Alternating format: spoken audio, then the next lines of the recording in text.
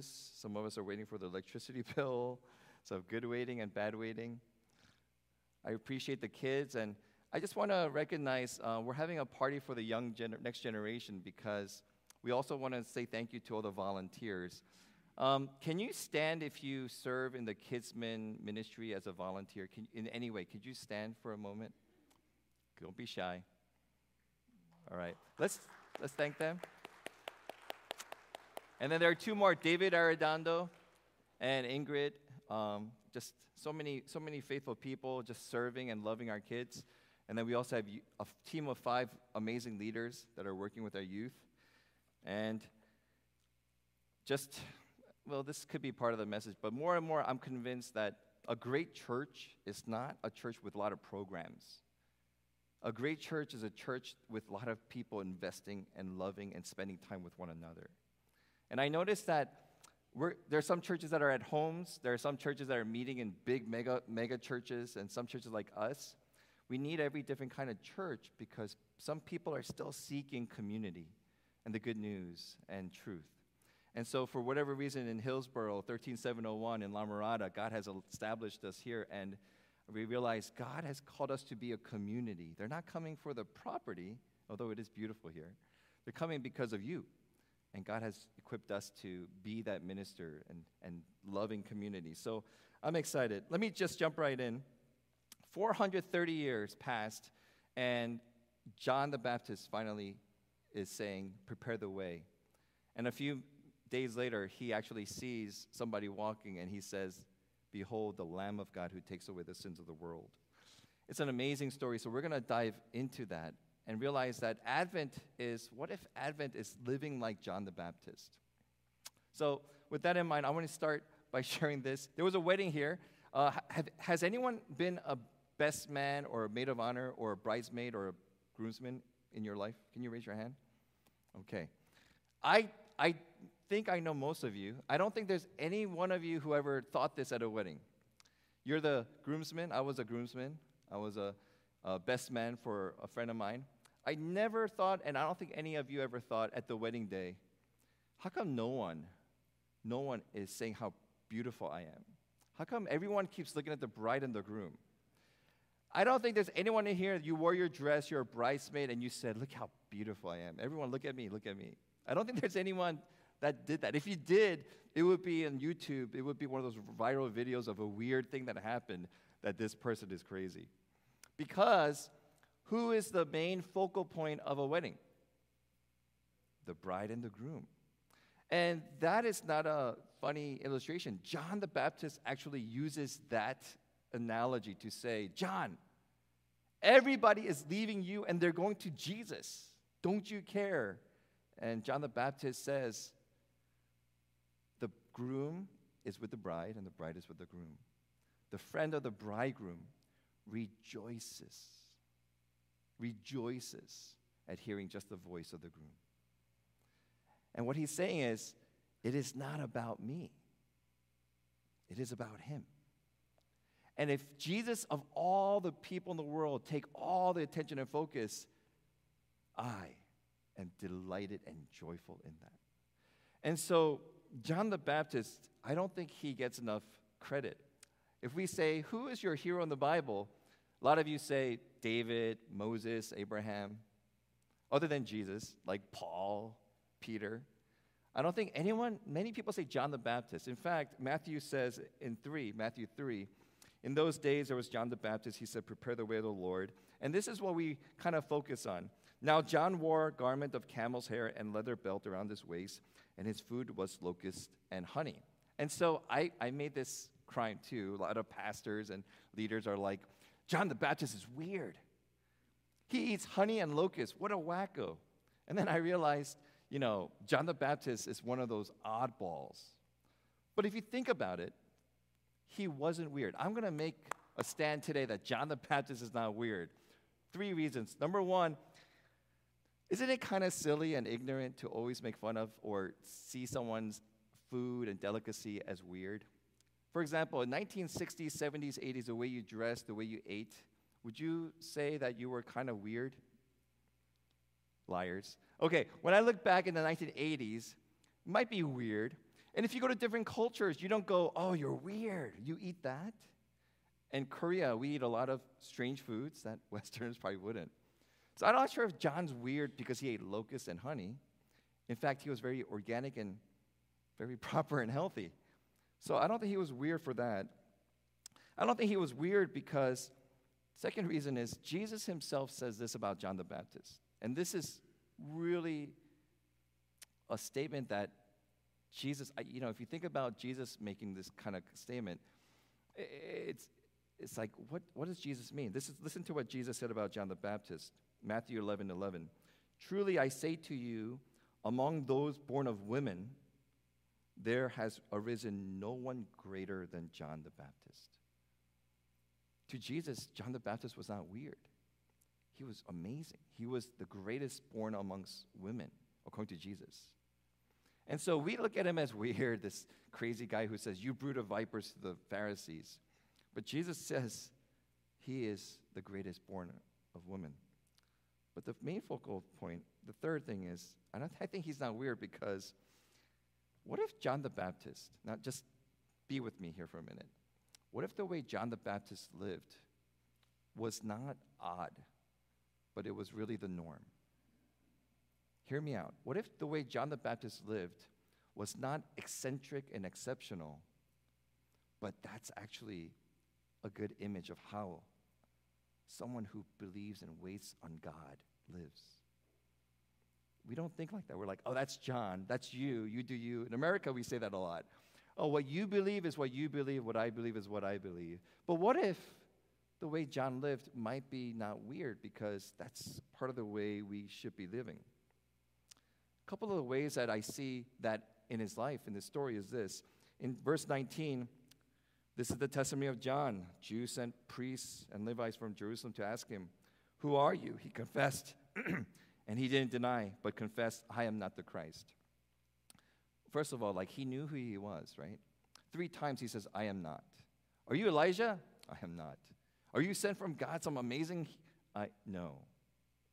What does he say? Are you the prophet? No. Who are you? They answered. They asked him, so we could have an answer. People were drawn to John. I think in a day of social media, what's the thing that kids really want when they have social media? It starts with the F. Followers. You have 20,000 followers? You are amazing. And I'm going to touch upon that. And John has this draw about him. People are like, are you the Messiah? Are you a prophet? And how easy was it for John to say, I got something going here. I could start my own temple. I could start my own following. I could be rich. No, but he wears camel hair and eats locusts and honey. He chooses his life. And what John the Baptist is saying, every time he says no, it's not just an identity question. What he's saying is, it's not about me. Can we just say that just refreshingly as a church? Just humor me. Here we go. It's not about me. God is for us, and he loves us. We are definitely special and set apart. But what we have to remind ourselves, especially in the season of Advent, is this whole world, our whole family, this life, eternity, it's not about me. It's about the he. And John grasped that. This is why he wasn't weird. This is why he was so amazing. Verse 23, he said, you know who I am? I'll tell you who I am. What would you answer? Who are you? Give us an answer. Verse 23. Can we put it up there? He says, I am the voice. What are you? I am a voice. What are you? I'm a voice. John 1:23. I am the voice of one crying out in the wilderness, make straight the way of the Lord, as the prophet Isaiah said.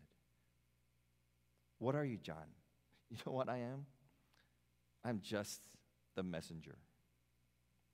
I'm just the guy who delivers this good news. Prepare the way of the Lord. We want to be the main spotlight. We want to be at the weddings, the bride and the groom. Look how everyone loves them, adores them. But if you're the one jumping up and down saying, look at me, we don't understand Christianity. We are simply pointers to the one who sits on the throne. And in that, we find freedom, peace, Think about the burdens that are released when you realize the life and the world cosmos doesn't revolve around us. Do you remember a time when they thought the sun revolved around the earth? That was only a couple hundred years ago. Just let me say it again. There was a time when we thought the sun revolved around the earth. And in 2022, I admit there are times where I forget and I think the world revolves around me. And so what John the Baptist does here is, I am just a voice. I have one job, is to be the voice of the one. I prepare the way, just like Isaiah said in Isaiah 43. I think Christians today, we get confused about life. And I think this is why we get frustrated. Christian life, we get frustrated because we answer the purpose of life this way. What is the purpose of life? It's just to be positive. It's just to have a good life, whatever that means, right? That depends on each person. It's just to, have a little religion, but don't take it too seriously. And so in 2019, there was an article from MarketWatch, and the title was, "Move Over Millennials, This Generation, Gen Z, is even more obsessed with fame and fortune." And they surveyed 3,000 people, and this shocked me. 69% of Gen Z, that's children born after 2000, say that making money is more important compared to 59% of millennials. Remember, millennials, I think, are like, I want to make an impact. Gen Z is like, no, I want to make money. But this is the big one. Just do a survey here. How many of you thought growing up your goal was to become famous? You're just embarrassed. Some of you wanted to be on Disney Channel. Okay. 8% of millennials said, I'm going to be famous when I grow up. That's actually high. Gen Z, the generation that grew up only knowing the internet, 12%, more than 1 out of 10 said, I'm going to be famous one day. And psychologists study that. And do you know why they think that? All they know is the internet, and who are the most influential on the internet? The famous, the ones with the 100,000 followers. That's the purpose of life. That's where I find meaning. Getting followers. That person, she's right. She's influential. What she's saying is kind of dumb at times, but I believe it. She has 100,000 followers. And so the psychologist said, this generation is absorbed in this idea. Let me read it. They look up to people on social media who have a huge following and make millions. They feel connected to them despite not actually knowing them and admire their success. Gen Z thinks those with huge following and millions in the bank are the happiest, most successful people out there. They see their glamorous lives, exotic vacations, jets.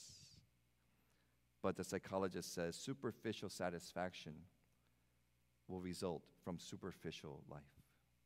And that's why they are always depressed or more depressed, never satisfied, and even feel emptier.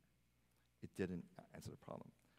And so you see, John the Baptist wasn't weird because he had all of that. You have all the followers, and he's like, I do not care. My mission is this: repent, prepare the way. The judge is coming. The Savior is coming. And so what a freedom you have when you realize the life doesn't revolve around you. That God loves you, but life doesn't revolve around you. And the problem with all of these things is this. All the statements, I want to live a good life, be positive. I want a little religion, but don't get too carried away. If you listen to all of it, God solely exists for our goals and purposes. We don't exist for God's glory, purpose, and desire. And everything in cosmos, Jesus said, even the rocks will cry out and praise him if we're silent, is for the glory and the desire and the praise of God. This is where the church needs to say amen. Amen? So we forget that. And so John's not weird. Maybe we're the ones weird. When do we usually pray? Maybe it's because I need that job, I need that interview to go well, I need the test, I need that house, I want her to say yes, I want that healing, I want that healthy life, I want that college to open up. God is a tool for us. So Tim Keller says, godly people find God beautiful. Religious people find God useful. We want to be people that sees God as beautiful, not as useful. He is. He's gracious. But Advent waiting is, I'm waiting on you, God, because you are God. And so Ecclesiastes ends with the whole chapter of Ecclesiastes, the writer is saying, what's the meaning of life? I tried job, I tried money, I tried drinking, fame, sex, everything. Everything's meaningless. And he ends the whole book with this verse. The end of the matter, all has been heard. You ready? What's the purpose of life? Ecclesiastes 12:13. Fear God and keep his commandments, for this is the whole duty of mankind. So simple. So John the Baptist lives this out, and he sees a wider range in who Jesus is. In verse 29, we don't have to read over it, but I want to highlight, who is Jesus to John the Baptist? They are cousins. They're half cousins, right? Mary and Elizabeth, the mothers, were cousins, so they're like connected. Now, think of your cousin. Think of your closest cousin. Everyone, think of a cousin. You ready? Think of your cousin and imagine that cousin being somebody that God has sent or could possibly be the Savior of the world. Can you envision your cousin being the Savior of the world at one time? Like, no, you wouldn't. You'd be like, that's my cousin. Now, I don't know if John the Baptist and Jesus grew up together, hanging out, playing ball, kicking sheep, or I don't know, riding down donkeys. I don't know what they did. But I do know this. They knew they were cousins, but this is what John the Baptist says. The way he views Jesus is not just a cousin. He has a wider lens. And he says, verse 29, the Lamb of God, behold, takes away the sins of the world. Verse 30, this guy, he was Jesus. He was before me. You know what he's saying? He's saying he's God. 33, this Jesus, he who baptizes with the Holy Spirit. I only baptize with water. Verse 34, and I have seen and borne witness that this is the Son of God. Do you and I have a wider view of Jesus than just this nice, kind, blonde-haired man who holds sheep and invites children? It's amazing to me that John the Baptist humbles himself to a half-cousin who he sees because of the witness of the dove descending on him when he was baptized. And John the Baptist said, he is God. This is the way John lived. And John answered to this beauty of who Christ is. You bear me witness that I said, I am not the Christ, but I have been sent before him. He is saying over and over again in this analogy, I am just the friend of the bridegroom. I am not the groom. This is the focus that you want to focus your life on. And so at the end of it, he says, he must increase, but I must decrease. I like Eugene Peterson's rephrasing of it in verse 30. This is the assigned moment for him to move into the center while I slip off to the sidelines.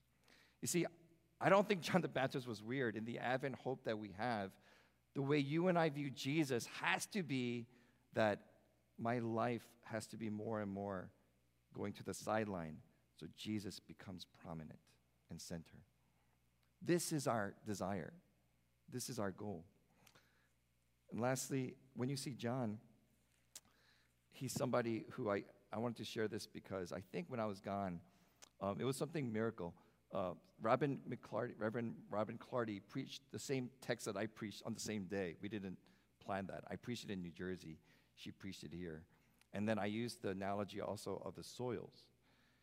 And to go further, seeds scattered, but in the parable of the sower that I went to that a little bit more.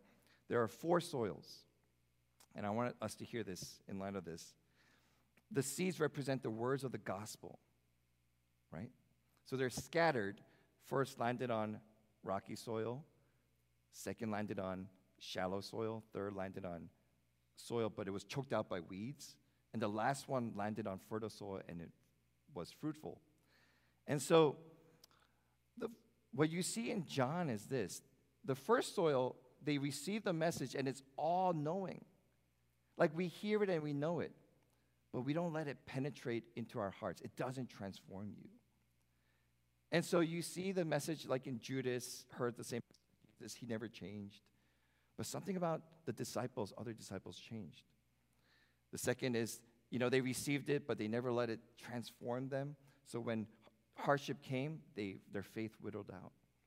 The third is they're Christians. They received it. They're saved by it. They believe in Jesus, but their eyes were on idols and they were distracted. They get choked out by the worries because they chase after happiness or things of the world, and their faith gets choked out. So they're saved, but they just barely. And you see, lastly, the good soil where the seeds, it doesn't just germinate, it transforms dirt. What happens to dirt when seeds grow into fruit and produce? What do you call that? You call it a garden.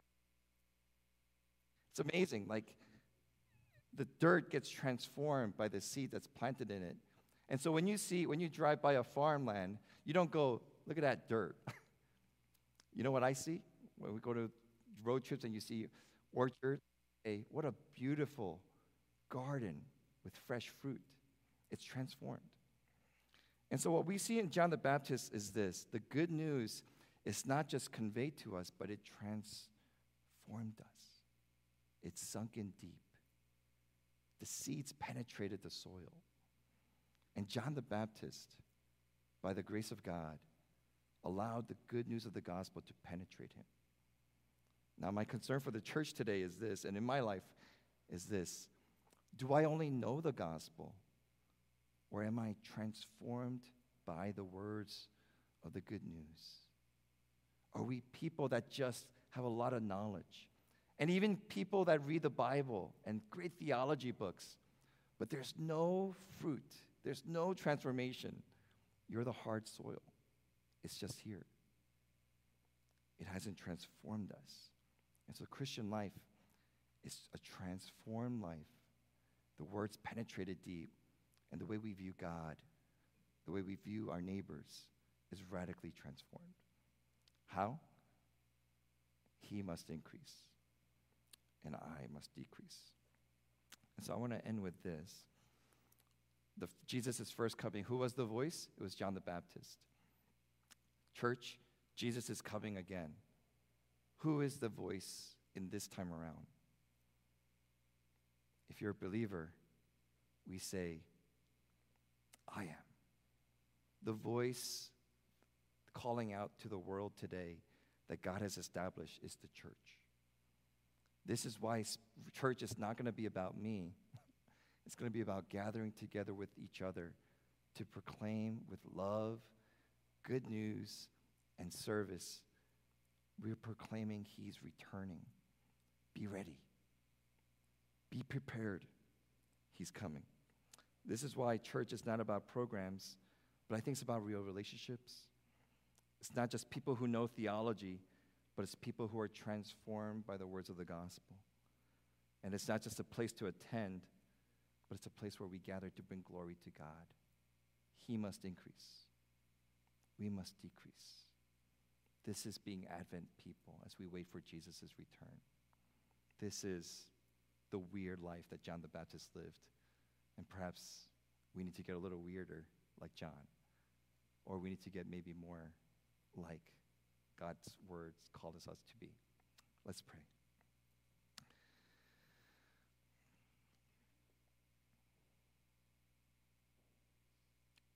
Heavenly Father, it's easy to look at the people of the Bible and just discount them as weird, exceptional people who we couldn't imagine ourselves being like. But I do confess, maybe John the Baptist, the way he lived, the way he prepared, and the way he made a way for your path, make straight the path, and called it out, is exactly the way we should be living as a church. Lord God, you came to us. You made a way. Lord, we keep making this life a story about us when it's all about you and what you've done. You came. You died on the cross. You paid for the debt of all of us, and you rose again, defeating death and giving us hope. And God, you're coming back again to take us home. And so prepare us. Help us to be those who prepare the world for that. In this time of Christmas, there's so many distractions indeed. Help us to get to the simple reality just to be longing for you with the joy that John had as he had the joy of hearing your voice. Jesus, you are our hope. You are our treasure. And so may you be our prize again. We thank you for all this reminder and this good news. We pray in Jesus' name. Amen.